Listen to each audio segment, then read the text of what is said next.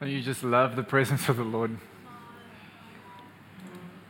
I find feels like there's a tipping point in His presence where it feels like encountering Him and just beholding Him becomes as natural as breathing. Like sometimes it might feel like you have a lot that you just need to surrender, like your mind is maybe a little bit busy. And just as we begin to sing and pray and just behold Him, it's like all those things begin falling off. But then there's that moment, at least I feel that, where you can just feel like you're experiencing the reality that nothing is in the way of encountering Jesus. And it's like in that place, you can just feel every single longing of your heart just be fully satisfied. Like you're whole in His presence because you were made to live in that place. Amen. And I love it. It's like breathing. Encountering Jesus is as natural for the believer as breathing in oxygen. It's not a fight. Sometimes we have to remind ourselves that, or ask the question, let me put it that way, ask the question, would He really have gone through everything that He went through on the cross to make it difficult for us to engage with Him, difficult for us to encounter Him? He paid a great price, the highest price, to reconcile sons and daughters to the Father. And because of the blood of Jesus, not because of anything that any one of us have done. Doesn't matter who you are, what you've done, what your gifting is, how good you've got it all together. Regardless of who you are, what you've done, the grace of God says, come into my presence. And it's His grace that not only invites us into that place, but actually enables us to be able to say yes. That the very obedience of Jesus is imparted to us so we can say, here I am, Lord. I'm choosing to draw near into your presence. I love that He gives us the choice. I know for me, I've had many times where it's like you almost wish that you could just be a Jesus robot, and everything was just straightforward, simple, easy, and we just all got it right all the time. And it was never something that we had to consciously decide. But the more that I've spent time with the Lord and the more that I've, just dove into the scriptures, I'm realizing that there's a beauty that He's given us and a privilege to be able to choose Him every day. Jesus said, if anyone desires to come after me, let him deny himself. And He said, and take up your cross daily and follow me. Every single day we have the privilege of saying, Jesus, I choose you over myself. I choose to deny myself by faith to enter into your death that I can experience your resurrection life. It is a joy and privilege to be able to choose that every moment of every day. And I want to encourage us that it doesn't matter what you're going through or what you're feeling. Your circumstance and your situation never changes or hinders your ability to encounter Jesus. You were made for it. And it's really important that we believe that at the very core of who we are, because let's get real, life's going to happen. Things are going to come our way. Jesus actually said, in the world you will have tribulation. But He said, take heart, for I've overcome the world. What is He saying? It doesn't matter what goes on around you. Stuff's going to happen. It's going to get loud. It's going to get real. But at the center of all of that, there is a man in the fire. Amen? If you don't know me, my name is Damien. I have the privilege of serving at this house, being a son in this house, and just loving Jesus. And it is an absolute honor and privilege to be able to minister the word to my family today. So I want to dive into the scriptures, and my prayer today is I'm going to preach on what we preach every single week in 24/7, which is the grace of God. We believe strongly and unwaveringly in the purity and the power of the gospel of grace. And it doesn't matter whether you've been saved for 2 minutes or for 90 years, your need for the gospel of grace never changes. And as I've just been processing with the Lord this week, I've really just been undone all over again, just studying the grace of God and what Jesus has actually done. And it's doing something in me where I really want, for my own heart, and I would encourage for all of us, to really be intentional about never allowing what Jesus did on the cross to become tame in our hearts. I never want my heart to grow cold in responding to thinking about the price that He paid and the life that He actually paid for me to have. And even saying that, sometimes it's like, well, what do you mean? But if we really think about it, sometimes subconsciously we get so used to the language of the cross, so used to the language of the gospel, but we can miss the cues that maybe our hearts have grown a little bit cold to actually embracing the power of the cross, to actually embracing the grace of the gospel. And my hope and my prayer today, by the grace and anointing of the Holy Spirit, is I really want us as a house to be so anchored in the Word that regardless of what season you find yourself in, you always have the Scriptures to be able to anchor yourself in, to know it doesn't matter what I'm going through right now. It's real. The Lord has compassion for me. He cares about all of my anxieties, all of my troubles. But in the midst of that, I get to encounter the King of Kings and the Lord of Lords. And when our eyes are fixed on Him, come hell or high water, Jesus will be glorified in our lives. Amen. Life is probably only going to get more intense. I'm not prophesying that. It's just a reality. And I think more and more it's becoming vital that the oxygen of the church comes back to the gospel. We cannot do this life without the gospel of grace. We cannot even know the Lord without the gospel. We need Him. We need the gospel every moment of every day. Amen. So if you weren't here last week, we had Vision Sunday. If you weren't here or if it's your first time, I'd really encourage you to go and listen to it. We have all the Sunday messages for as far back as, I don't know, many years, are all up on SoundCloud, Apple Podcasts, and Spotify.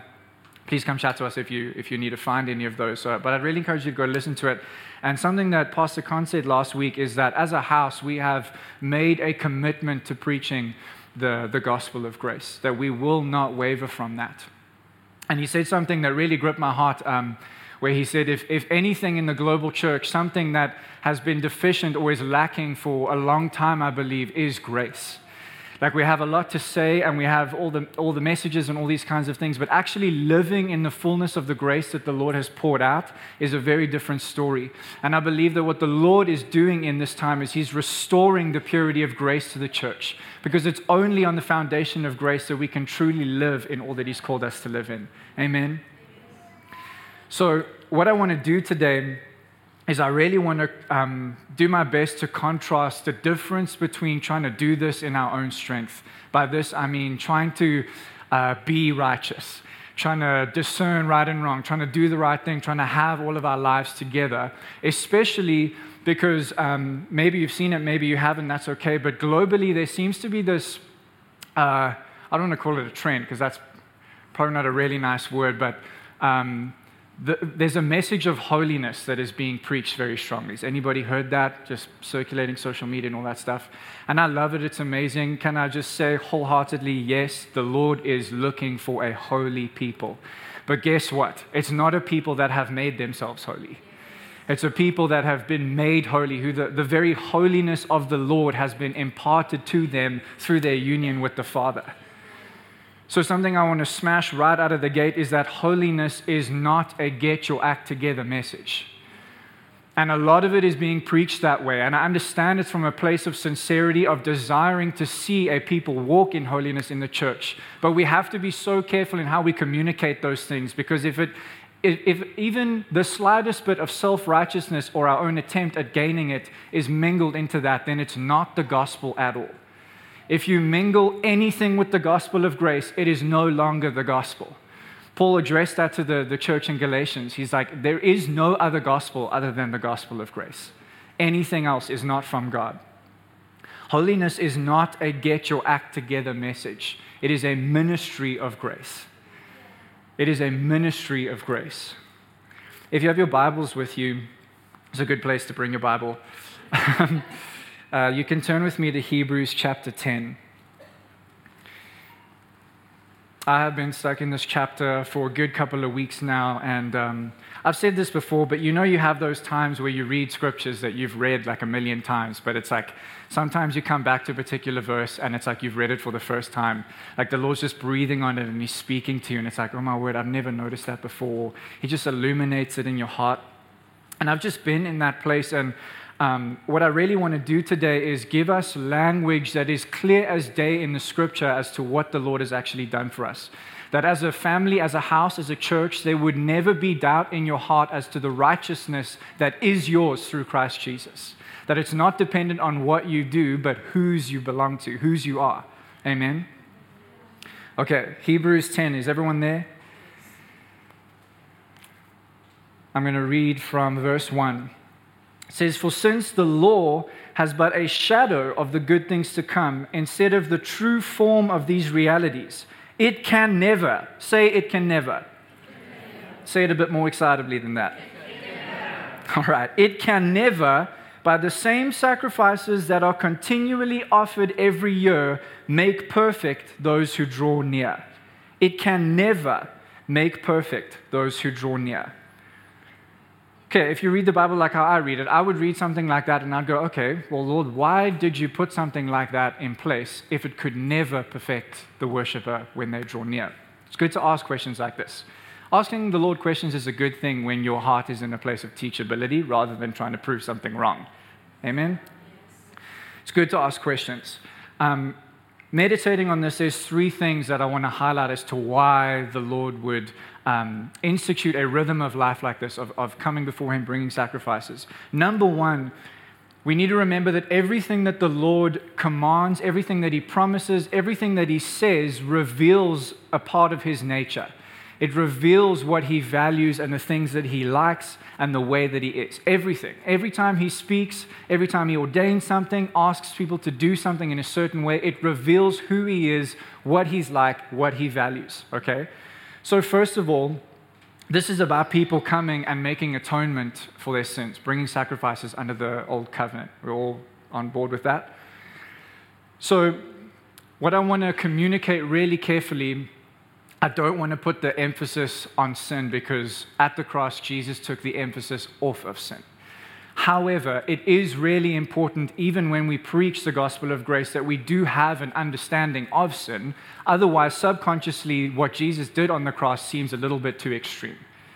If sin is like the small little thing, then it's like, oh, Lord, did you have to go to such great lengths? Like, if it wasn't that big of a deal? No, it was, and that's why He paid the price that He did. And sin is the one thing that the Bible says that the Lord actually hates, right? When we look, some people ask this question, when you look at the Old Testament and the New Testament, it's like, it seems like God was just very different between the Old Testament and the New Testament. Like He was really angry before, now He cheered up a little bit and things are, looking a little bit better. And I want to say He is exactly the same throughout the Scriptures. There is nothing about the nature of God and the nature of the Father that changed from the Old Covenant to the New. Okay? When we look at the way that God responded to sin in the Old Covenant, His response to sin by actually pouring out wrath is a righteous response because sin is the opposite of who He is. He is righteousness, right? So in instituting these sacrifices, the first thing He's teaching them is what He values. He values righteousness. He values a pure people. He values a people that will draw near to Him. So He instituted this. You still with me? Okay, the second thing is He's teaching them about covenant. If I could put this really simply, the covenant that we have between God, between the church and the Lord is His unwavering commitment to His people and what that looks like for our lives in responding to that and how it impacts our lives every single day. Covenant is like the collision of the church and God coming together. And it affects everything of who we are. So He's teaching people about covenant in this place. Third thing and last thing is He's teaching them about a substitutionary death. In other words, that because there was sin, blood has to be spilt. There is a price for sin. Amen? Are we on that page? This is actually so wild. In Leviticus 1, you can go read it in your own time. It's quite a challenging book to read sometimes because it's like literally just law after law after law after law, and it's like, wow, this is intense.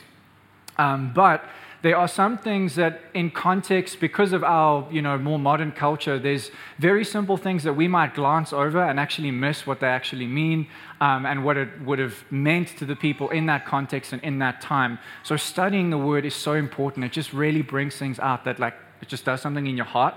But one thing that they would need to do, this was ordained by the Lord, that when they brought their sacrifices, they really had an understanding that something else was dying in their place. So they would bring the bull or whatever it was for a burnt offering, and it says that something that they had to do, you can read this in Leviticus 1, is they had to place their hand on the head of the animal before bringing them. And then it just kind of moves on, and you're like, okay, they had to do that. But in context, what it actually means is there was this acknowledgement of sin before the Lord, and this animal is actually taking my place. Like this thing's blood is being shed in place of my own, and by doing so, I'm now atoned to be able to draw near to the Lord. In the same way, I love this. It's like there was this embrace of a sacrifice, knowing that it is taking your place. And in the same way, in the new covenant, we embrace the Lamb of God. We embrace Jesus, knowing that there is one who took our place, took on our sin, and conquered it on the cross. Okay, so he's teaching people, preparing them for Jesus coming, that, hey, there's one that is going to take your place, who's going to take your sin. Really important. Okay, so it can never, by the same sacrifices that are continually offered every year, make perfect those who draw near. Otherwise, would they not have ceased to be offered, since the worshippers, having once been cleansed, would no longer have any consciousness of sins? They would no longer have any consciousness of sin. This was really rocking me this week, because I hope that we can see the implication of the old covenant versus the new covenant in this place. That in bringing sacrifices time after time, it could never perfect them. That's what the Bible says in verse 1. And it says that if it was working, they wouldn't have had to keep on doing it. They wouldn't have to day after day, year after year bring these sacrifices, because it says that their consciences would have been cleansed and freed from sin. See, the grace of God absolutely conquers sin. It destroys it. The gospel of grace does not ignore sin, it conquers sin. But what's really powerful about grace is that it also deals with the conscience of the worshiper. Sometimes we can hear the gospel of grace and you can hear, my sins have been forgiven. The Lord has washed me in his blood, and he's inviting me to draw near to him, to come close, to have a relationship with him. But then in our minds, we're still struggling with guilt, shame, condemnation. Well, I messed up this week, so I'm not so sure. And there's this battle that's going on. But in the gospel of grace, it deals with the conscience of the worshiper. That actually it removes the thought of guilt. It removes the thoughts of condemnation. It removes all of the lies of, hey, I can't do this, I can't draw near because of this, or whatever it may be. It removes that, and it actually enables us to fix our minds on the heavenly things. That's what the grace of God does. Are you with me? If you just quickly flick back to Titus, it's the book just before Hebrews. I just want to read chapter 2, verse 11 for us real quick. It says, "For the grace of God has appeared, bringing salvation for all people, training us to renounce ungodliness and worldly passions, and to live self-controlled, upright, and godly lives in the present age, waiting for our blessed hope, the appearing of the glory of our great God and Savior, Jesus Christ, who gave himself for us to redeem us from all lawlessness and to purify for himself a people for his own possession who are zealous for good works." Excuse me. Do you see this? The grace of God has appeared, bringing salvation for all people, training us to renounce all these things. It's not, hey, make sure that your life looks godly, make sure that you're presenting yourself as righteous, make sure that you have thrown all these things away, and then grace is something that you can receive. No, it says the grace of God has appeared, bringing salvation to all people. And grace, trains us to renounce all of those things. Do you see, the focus completely shifts from my failures and my shortcomings to the victory of the cross. You live a very different life when you're viewing things from that perspective. When you're living in his grace, regardless of what you've done.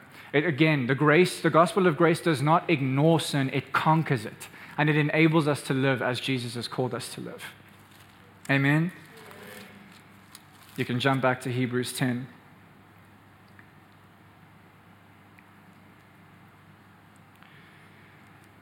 Verse 2, "Otherwise would they not have ceased to be offered, since the worshippers, having once been cleansed, would no longer have any consciousness of sins."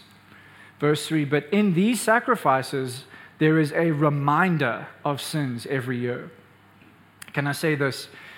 if our preaching is centered more around our sins, our failures, and our shortcomings, then I'm not sure that we're preaching the gospel. If what we're communicating is more about what we're doing wrong, what we're not getting right, what we're not demonstrating, if it's all centered around that, then I'm not sure that we're preaching the fullness of the gospel. See, the law says, behold your sin. The old covenant is, hey, look at your mistakes, do something about it, and make sure you do it perfectly. The new covenant, John chapter 1, behold the Lamb of God who takes away the sins of the world. It's totally different. It's totally different. I want you to really picture if every day you woke up and you chose to behold the beauty and the perfection of Jesus over your own failures and shortcomings and what you think you are or aren't getting right. I don't know about you, but that really excites me. And it takes a lot of the pressure off. Because a message of holiness that's about get your act together, I don't know about you, but that does not get me excited to wake up every day and live out this Christian life. Like, if it's about making the cut, I think we're all in trouble, right? And that's exactly what the law taught us, that we need a Savior. We're not designed to live self-righteously, to get it all together, to act like we're doing the thing, ticking all the boxes. Maybe, just maybe, you can get it right for a little while, but I would question where your heart is. Because so subtly it's about the appearance of godliness, but our lives are totally void of the power of the cross. But when we choose to behold the Lamb of God who takes away the sins of the world, that's different. That's very different. Romans 3, verse 23, it says, all have sinned and fall short of the glory of God. We know that scripture, right? That's only half the sentence.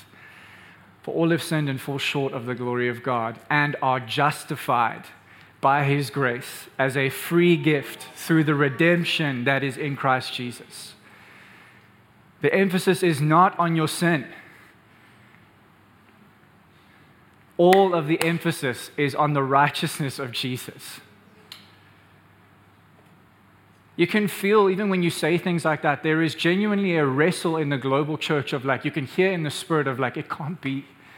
Like, you don't know what I've done. You don't know where I'm at. You don't know that I haven't opened my Bible in who knows how long. And what we miss when we're looking so inwardly at our own lives is that the embrace of the Father is right in front of us. He's just waiting for us to look up. It's not complicated. It's really not complicated. In fact, if in the way that we are preaching the gospel of grace, if anything sounds like, well, I'm not sure how to do that, then Lord help us, we're not preaching it correctly. It's simple. He's saying, I took care of your sin on the cross. I've given you my righteousness. Now come to me. Encounter me. Feel my presence. Let everything about your life be fully satisfied in the person of Jesus. Everything.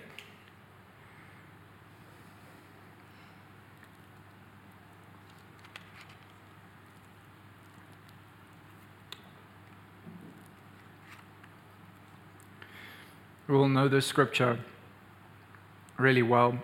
2 Corinthians 5 verse 21, where it says that He became sin who knew no sin. Jesus became sin. How do we know He knew no sin? Many scriptures about that. One of my favorites is in Hebrews 4, where it says that in every way He was tempted as we are, yet He was without sin. It says He became sin who knew no sin, so that in Him we might become the righteousness of God. Let me ask you this question. This is a good question to ask yourself. Did Jesus sin in order to become sin? Answer's no, just in case you were like, He did not sin in order to become sin. So why do we put the burden on the church to act righteous in order to become righteousness? There is an exchange that happens on the cross. Your sin for His righteousness. Done.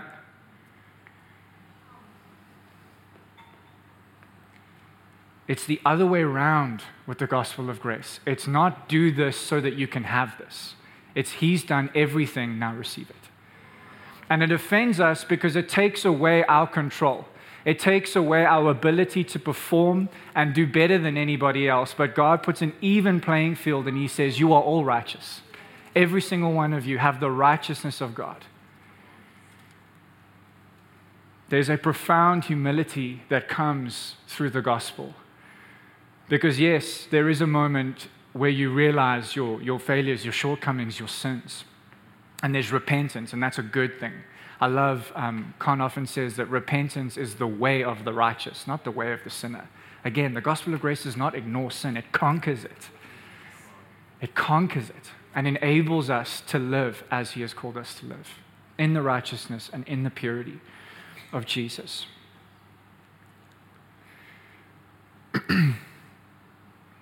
Verse 4 in Hebrews 10, for it is impossible for the blood of bulls and goats to take away sins. Consequently, or as a result, when Christ came into the world, He said, and this is quoting from Psalm 40, it says, sacrifices and offerings you have not desired, but a body you have prepared for me. In burnt offerings and sin offerings you have taken no pleasure. I feel like we need to hear that.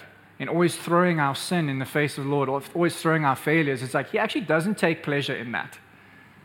Right? That's not my idea, that's what the Bible says.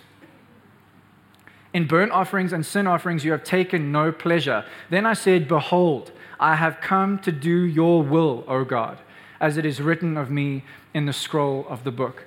When He said above, you have neither desired nor taken pleasure in sacrifices and offerings and burnt offerings and sin offerings, these are offered according to the law.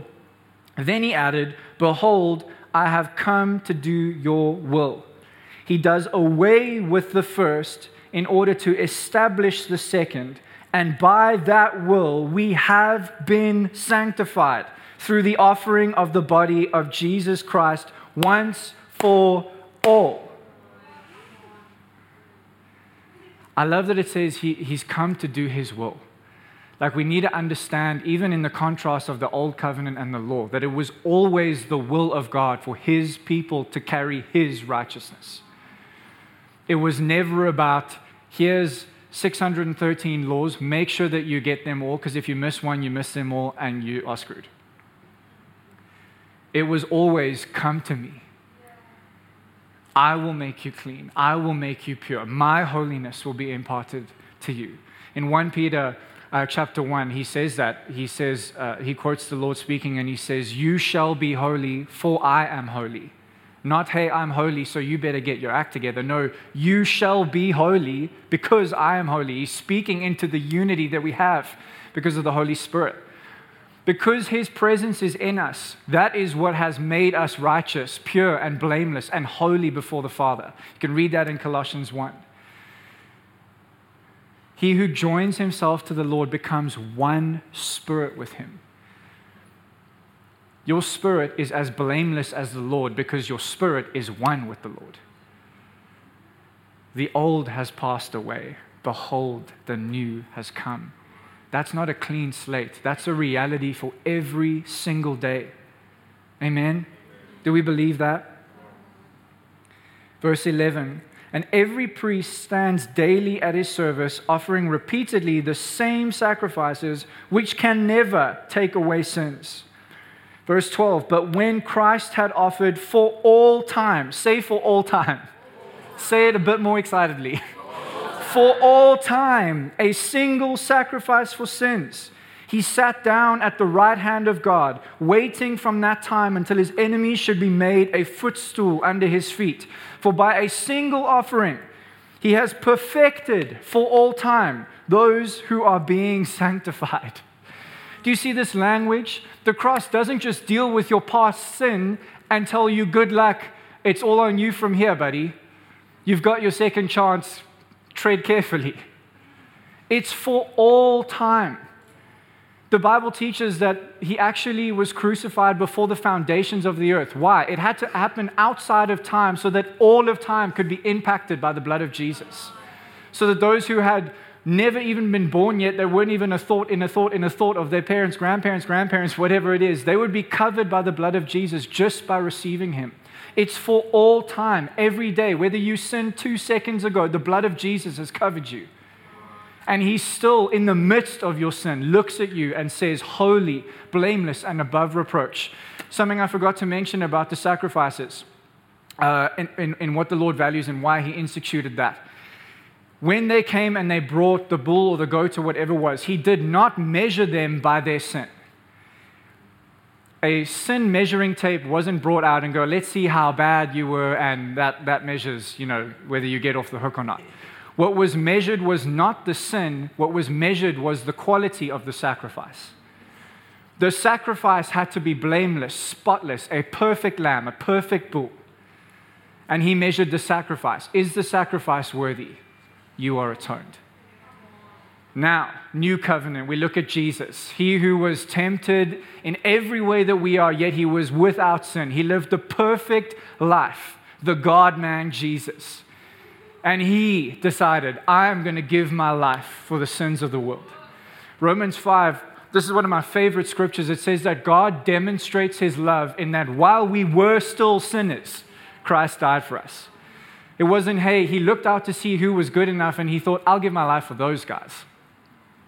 He looked at the sin of the world. Like sometimes I think about that and I'm like, you kind of remember to a time in your life before you met Jesus where you were so aware of like just the shame of the life that you were living. And he took that feeling of the world on himself.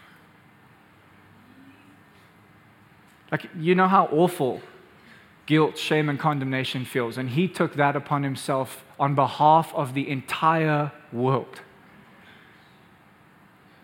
And people are like, well, I'm not sure how God feels about me. I can't feel my love, his love for me today. I'm not sure if he's even there. What? We need the gospel.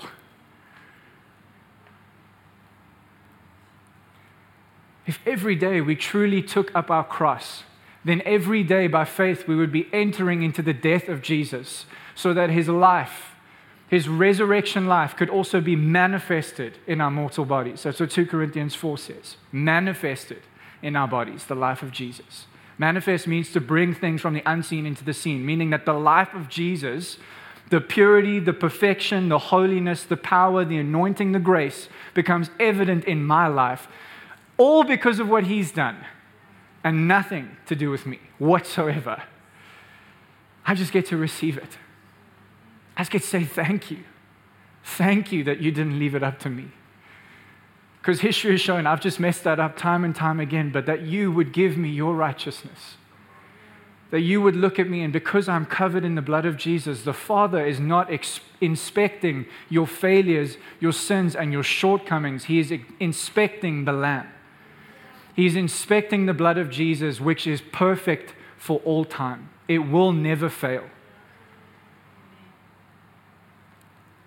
Romans 6 says that sin will have no dominion over you. But when all we're thinking about is whether or not I'm getting something right or wrong, or I need to keep my act together, that kind of thinking keeps our minds bound under the dominion of sin. We're making sin our master. But grace liberates our minds, liberates our lives to serve the living God in purity, in righteousness, and in holiness. For all time, it's an eternal redemption. In fact, if you literally just go one chapter back, chapter 9. Again, I really want to give you the language of the scripture, so it's like, I'm not making this up. This is what the Bible says, and it's good to know because it serves as like an anchor for our lives, right? In chapter 9, I'll read from verse 11. It says, "But when Christ appeared as a high priest of the good things that have come, then through the greater and more perfect tent, not made with hands, that is not of creation, he entered once for all into the holy places, not by means of the blood of goats and calves, but by means of his own blood, thus securing an eternal redemption." Not a redemption of their past, an eternal redemption. Past, present, future, righteous.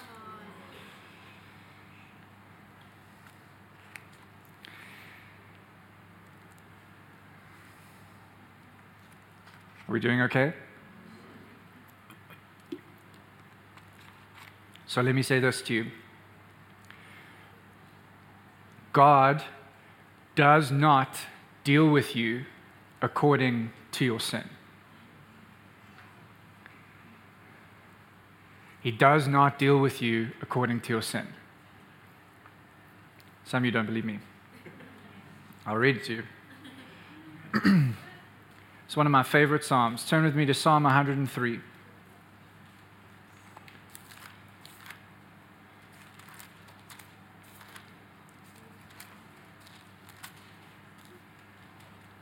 For the sake of time, I'm just going to start reading it right from verse 1. This is a beautiful psalm. It says, "Bless the Lord, O my soul, and all that is within me. Bless his holy name.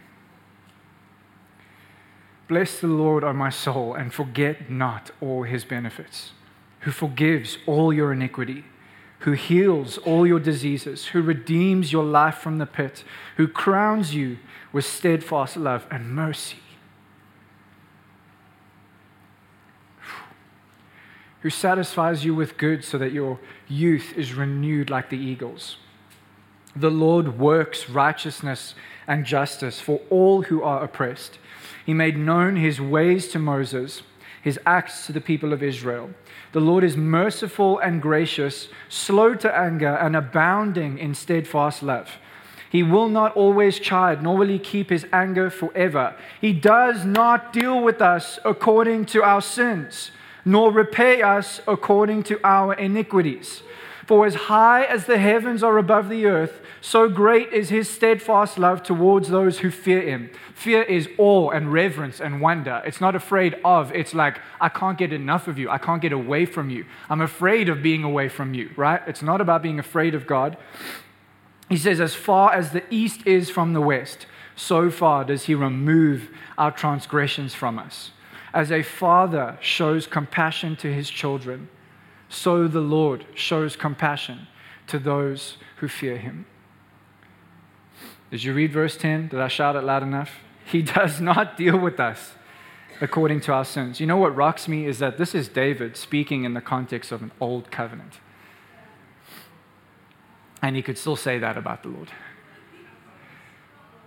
Psalm 119, if you didn't know, is the longest chapter in the Bible. It's 176 verses. Every single one of them is about being in love with the law, with the testimonies of God, with his righteousness, with his precepts. Every single one of them.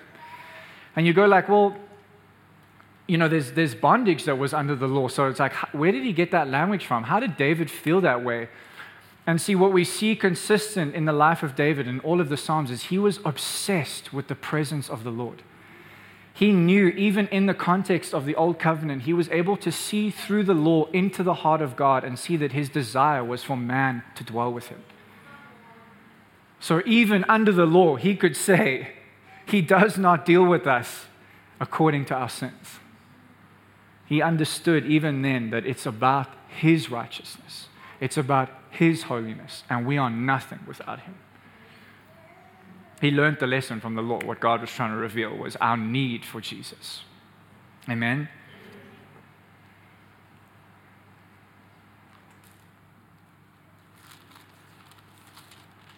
How are we doing for time? Cool. Just lastly, in Hebrews 10, well, not lastly, don't get your hopes up.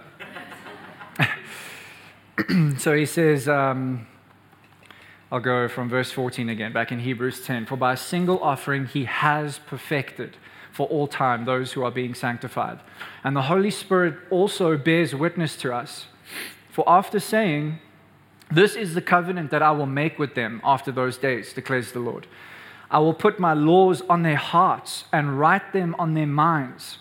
Then he adds, I will remember their sins and their lawless deeds no more. Where there is forgiveness of these, there is no longer any offering for sin. We're doing the church a great injustice if all we're doing is waving one another's sin in front of each other, saying, hey, fix this, get your act together. That's not the gospel. That is not the gospel. He's conquered sin, guys. Therefore, brothers, since we have confidence to enter the holy places by the blood of Jesus, by the new and living way that he opened for us through the curtain, that is, through his flesh, and since we have a great high priest over the house of God, that's speaking about Jesus, let us draw near with a true heart, in full assurance of faith, with our hearts sprinkled clean from an evil conscience and our bodies washed with pure water. How much of that has to do with you except the part to choose to draw near? That's all he's asking. Draw near. He will wash you.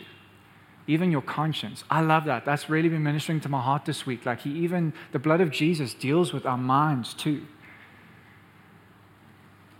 That's good news. That's good news. You know the gospel means good news? If it doesn't sound good, then it can't be the gospel, right?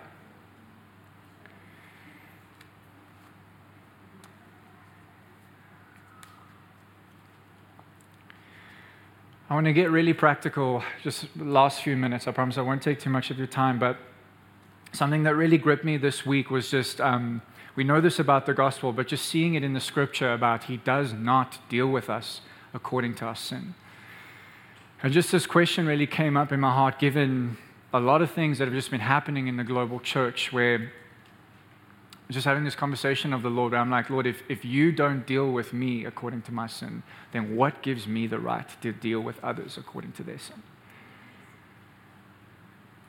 What gives us the right to treat others and to deal with them according to their sins, failures, and shortcomings if the Lord does not treat us and deal with us that way?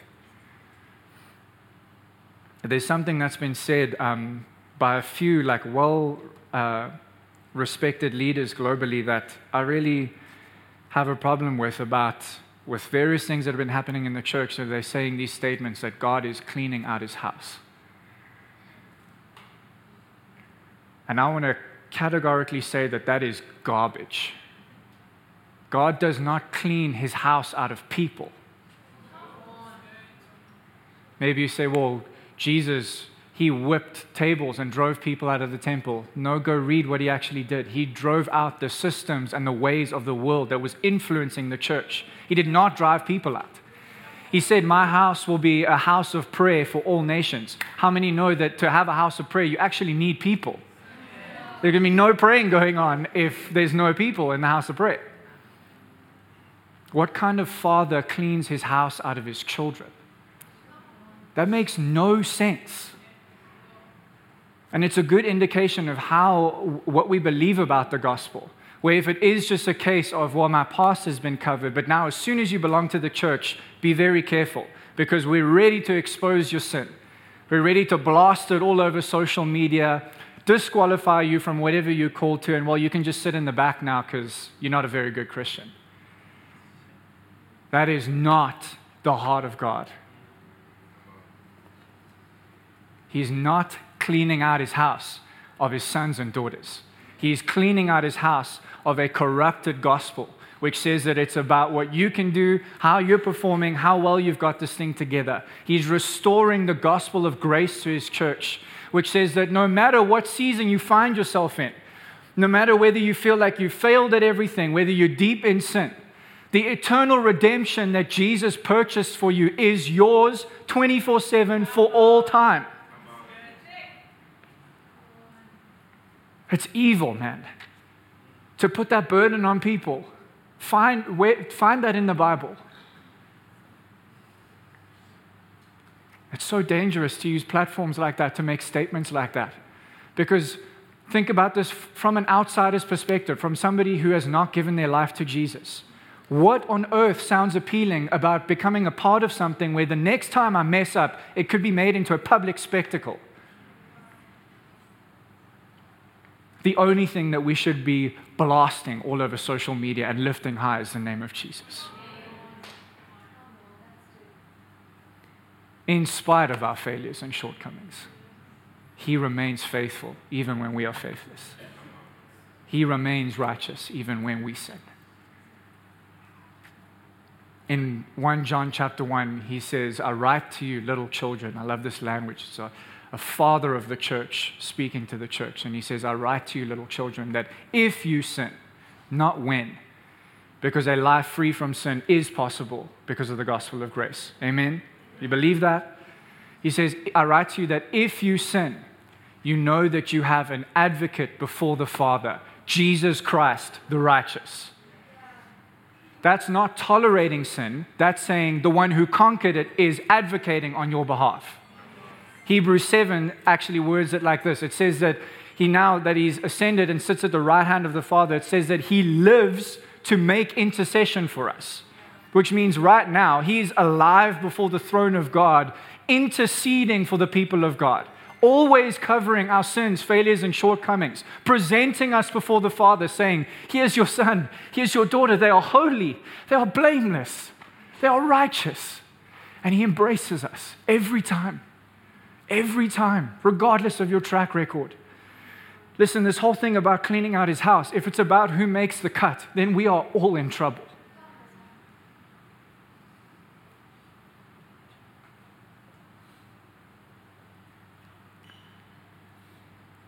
He desires a house of prayer for all nations.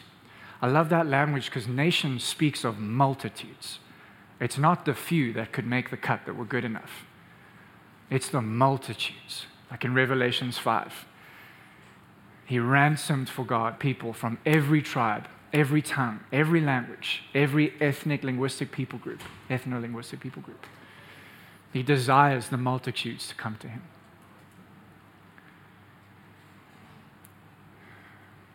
In 2 Corinthians chapter 5, it also says that we no longer regard one another according to the flesh.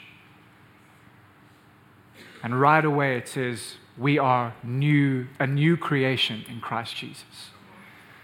We do hold one another accountable, but not to our sins and our failures and shortcomings. We hold one another accountable to our destiny in Christ Jesus, to who you are and whose you are. That makes you want to be a part of this, right? Not like, well, I better keep my act together because if I mess up, I'm out. What? We don't regard one another according to those things.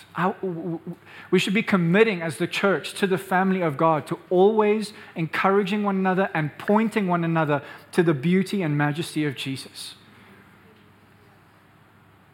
Paul says in that same chapter, I love this. He says that we are ambassadors for Christ.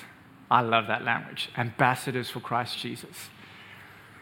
He says that we've not only been entrusted with the message of reconciliation, which is man being restored back into union with God, but he says that we've been entrusted, again, I love the language, that means there's a responsibility. He says we have been entrusted with the ministry of reconciliation, which means we're not just to preach the message of grace, although we must preach the message of grace till our dying breath, but we must also be ministers of reconciliation, which means that my life always serves other people in seeing the worthiness and the beauty of Jesus. That I can go up to someone that in the midst of their brokenness, in the midst of their shame, I can say, hey, chin up, buddy. Jesus loves you. He has covered you. He's redeemed you. He has sanctified you. In fact, the scripture says that he has made you perfect. That frees somebody to go, oh yeah, it's not about all the junk. It's about him. And it liberates you to live for him without fear of messing up, because it's all dependent on him. In him we live, move, and have our being. The ministry of reconciliation is not just for unbelievers. How do I know that? Because I read my Bible. This is one of my favorite verses. It's still in 2 Corinthians 5. If you want to turn there, you can, but I'm just going to read it. So he says, all this is from God, who through Christ reconciled us to himself and gave us the ministry of reconciliation. That is, in Christ, God was reconciling the world to himself. Here we go, not counting their trespasses against them, and entrusting to us the message of reconciliation. Here's how we know it's not just for unbelievers. Bear in mind, this is the second letter that Paul is writing to the church in Corinth. There is an established church, an established relationship here. Amen? We're all clear on that? Verse 20, he says, therefore we are ambassadors for Christ, God making his appeal through us. So we implore you on behalf of Christ, be reconciled to God. Implore doesn't mean, here's something that we suggest. This is our expert recommendation for you. The word implore literally means to earnestly beg somebody. It's like you're pleading with someone. And Paul is saying to an established church that is saved, redeemed, transformed, living in the gospel, he says, we implore you on behalf of Christ, be reconciled to God. The responsibility of every single believer is that whoever we meet, saved or unsaved, that the ministry of reconciliation flows through our lives. That we are representatives, ambassadors for Christ. It says God making his appeal through us. That doesn't stop at the church. It should be most evident in here. Right? We ought to be a people that are immovable in grace. That's a very different church. And I believe with everything in me that the Lord is doing it in this house, which is why we preach this every single week. Because it's like you can say the same thing over and over and over and over again, but you can feel the eternal power on these words. Because it's the message that we will be preaching, listening to, worshiping the Lord for the rest of our lives and all of eternity. We will never stop praising the Lord for the gospel. That's literally what they're doing in Revelation right now. It says what's happening in heaven is they are praising him because by his blood he ransomed people for God. The angels are singing, wow, look what you did for these people. That blows my mind. So to get really practical, and I really felt a lot of weight on this week. What happens when we have been sinned against, or wronged, or hurt, betrayed, whatever it may be? How do we respond in those moments?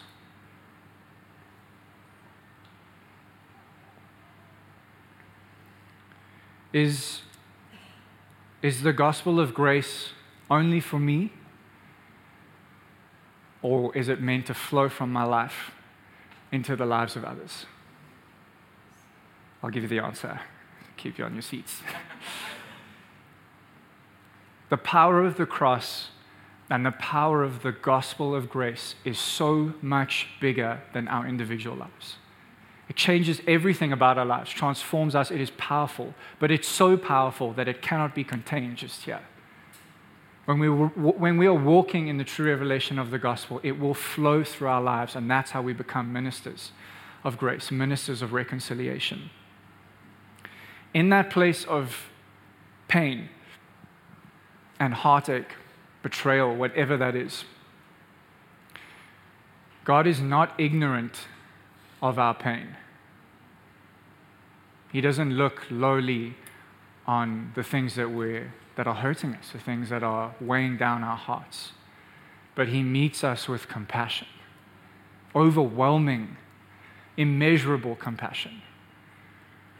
But what we need to understand is that the person that wronged us, that sinned against us, that whatever it is, he has the same amount of compassion for that person. How does that change how we respond in the midst of being wronged as the church? If we look at the life of Jesus, the greatest injustice that ever was and ever will be is that Jesus was crucified. He was the only person that has ever and will ever live that was 100% without sin, yet he was given the most horrific death known to mankind. And you know what his words were? Father, forgive them. They don't know what they're doing.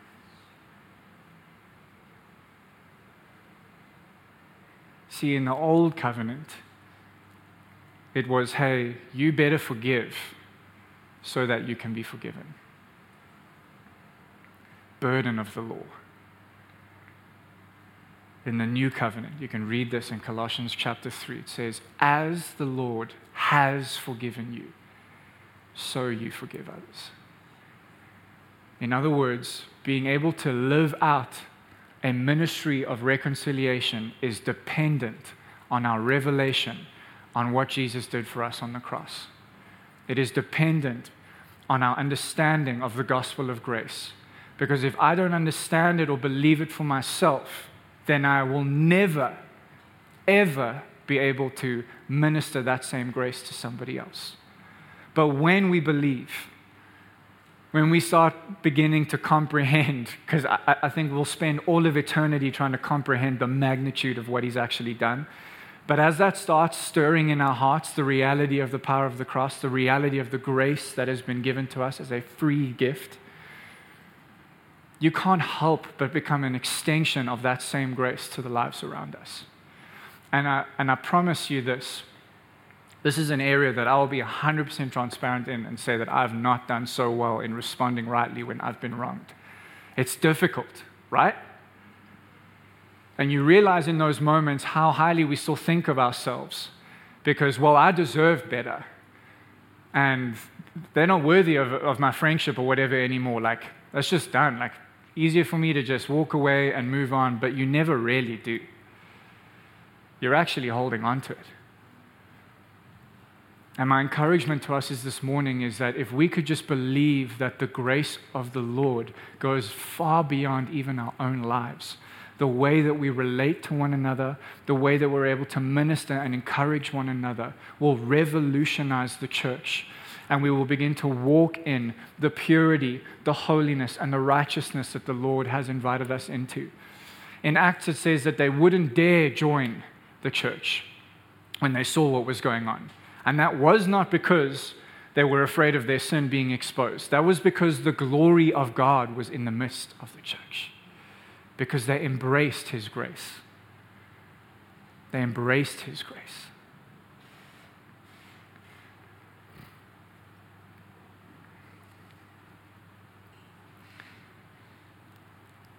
It's our desire that this place, no matter where you've come from, what you've done, that you can belong in this church. And that's not me saying, hey, you know, whatever you're stuck in, you just come and you just keep on doing you. No, come. And there is a promise and a guarantee that you will be transformed in the presence of the Lord. Not because someone told you to get your act together, but because this place, under the grace and the anointing and the presence of the Lord, will become and is becoming a ministry of reconciliation, both to those who belong already and are saved, and to those who will still get saved in the days, weeks, months, and years to come. But I want to encourage us this morning, let the gospel of grace conquer your heart every single day. Be intentional about it. Be relentless about it. We need it every day. We never graduate from needing the gospel, ever. That's not a mark of maturity in the faith. I said this last year. It means that we've fallen from great heights if we abandon preaching the gospel. If we think that we've grown onto other things. We're settling for lesser things. He wants to touch our hearts, change our lives, fill us with Himself. And part of that process is extending that same grace, that same mercy, that same compassion that you have received unto those around you in all spheres of life, whether it's your family, your friends, somebody on the side of the road, it doesn't matter. You get to be a representative of Jesus because of the grace that you've received. Amen? I know this is a bit weighty because you can feel like if you are right now journeying stuff like that with people, it's tender and it's sore. But I want to say that the Father has compassion on you. Deep, deep compassion. And He also has compassion for the one who wrongs you. The gospel of grace liberates us from anybody else's response. I'm just faithfully going to minister and be an extension of grace. Whether you receive it or not, it's not up to me. We each have the privilege to make the choice to receive Him, to love Him, to follow Him. And it's a privilege that we get to do that every single day. Amen.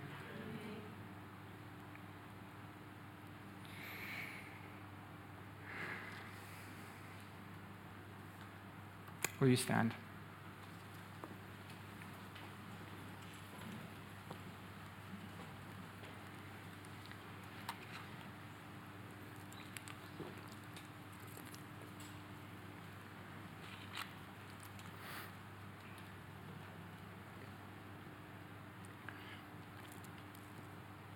Although it feels weighty, as I was prepping all of these scriptures and just as the Lord was speaking to my heart, I really just kept hearing Psalm 51, where David says, restore to me the joy of my salvation. It's like, hey, maybe a lot of stuff has been happening and I've been distracted and I've been looking at my own life, been looking at all these circumstances and things have just been weighing me down. But perhaps for some, even today in this moment, there's an opportunity where the Lord wants to restore the joy of your salvation. The grace of God is profoundly full of joy. Psalm 16, in His presence there is fullness of joy.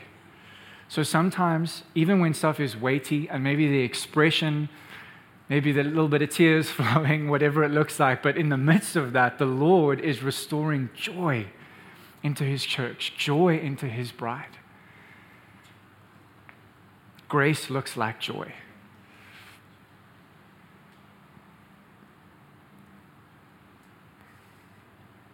So would you just close your eyes and maybe if you're comfortable, just lift your hands. If you ever wonder why we're asked to lift hands, it's really just a posture of surrender. It's like a practical thing that you can do with your body that just helps your heart focus on Jesus. And we close our eyes because then you're not looking at things around you to get distracted, but in your spirit, you're beholding Jesus. You're meditating on the wonders of who He is, the wonders of His grace.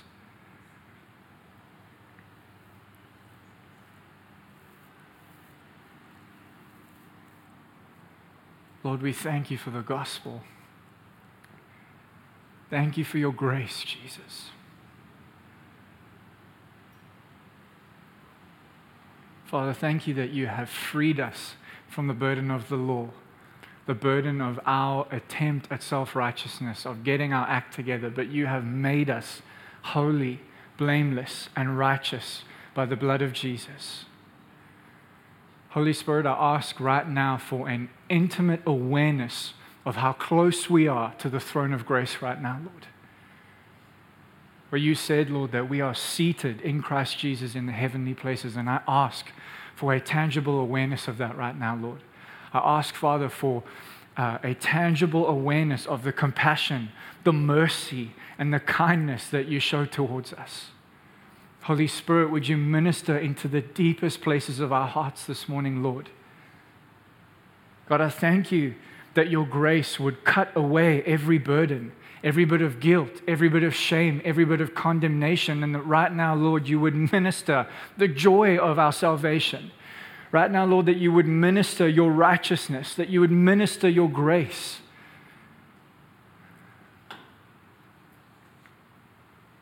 I feel for some of you, you're tangibly feeling weights lift off of your shoulder right now, that you can stand a little bit taller.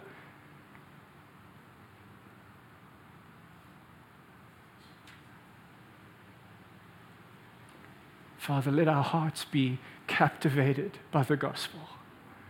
Let our hearts be undone all over again, day after day, by Your profound grace that You have given us. Let it astound us, Lord. Let it bring awe and wonder into our hearts. Lord, I thank You that You are establishing this house in the gospel of grace, Lord. I thank You that what You are doing in the hearts and lives of 24/7 Church, Lord, is You are positioning us to live in all the fullness of Your glory, all the fullness of the gospel, Lord, that none would be left behind, but that all would be walking in the purity and the power of the gospel. Lord, I thank You that if there's any doubt of what You've called us to live in right now, or any doubt of it being possible, I smash that in the Spirit right now in Jesus' name. And I thank You that the anointing of Your Holy Spirit would come upon every person, Lord. The divine enablement, Lord, that Your grace would strengthen us to live in all that You've called us to live in. Lord, and we look with excitement and with wonder at all that you have for us as a house. But we don't miss today. We embrace right now this moment with you, Jesus. Thank you for your love, Lord. Thank you for your kindness. Thank you for your compassion. Lord, we bless you. We love you. There is no one like you. There is no one like you, Jesus. Could I ask, just in your own words, would you just begin to thank him for the gospel? No one can thank him like you can. Just in your own words, just begin to thank him for his grace. Thank him for his kindness. Thank him for, in the midst of whatever you're in right now, that his grace is sufficient for you. Thank you, Jesus. Thank you, Lord. Thank you, Jesus. Thank you. Thank you, Lord. You're wonderful. You're wonderful, Jesus. Wonderful, Jesus. Wonderful. Thank you, Jesus. Lord, I bless every person in this room, Lord. I bless every life, every family, every marriage. Lord, and I thank you that as a house you are taking us from glory to glory. You're taking us from glory to glory. Lord, I just thank you for this week ahead. I thank you that you would keep our hearts anchored in the truth, Lord, anchored in your presence. Thank you that this week we would experience the joy of our salvation, the wonders of the gospel, the wonders of who you are. By faith, Lord, I thank you for a week full of profound encounters with you, Jesus, with the King of glory. I release the confidence that is in your blood, Lord Jesus, to be able to draw near. Thank you that you wash our minds, Lord, from any doubt, any lies, any unbelief. And that you minister boldness and confidence to draw near to your throne of grace. Lord, we bless you. We love you. We give you glory. We lift you high, Lord, and we just say, as a house, we live for you, Jesus. We are given to your presence, Lord. We are given to loving you, to seeing your name exalted, and to seeing every nation, every tribe, and every tongue liberated through the power of the gospel, so that together with one voice, all across the earth, the name of Jesus would be exalted. We love you. We bless you in Jesus' name. And everyone said, amen. Amen. Guys, we love you so much. Thank you for being here. Thank you for being family. Have an incredible week. I'm really trusting, just even for my own heart, that the gospel would just conquer us again and again and again and again, and that we'd experience the wonder of who Jesus is. Amen.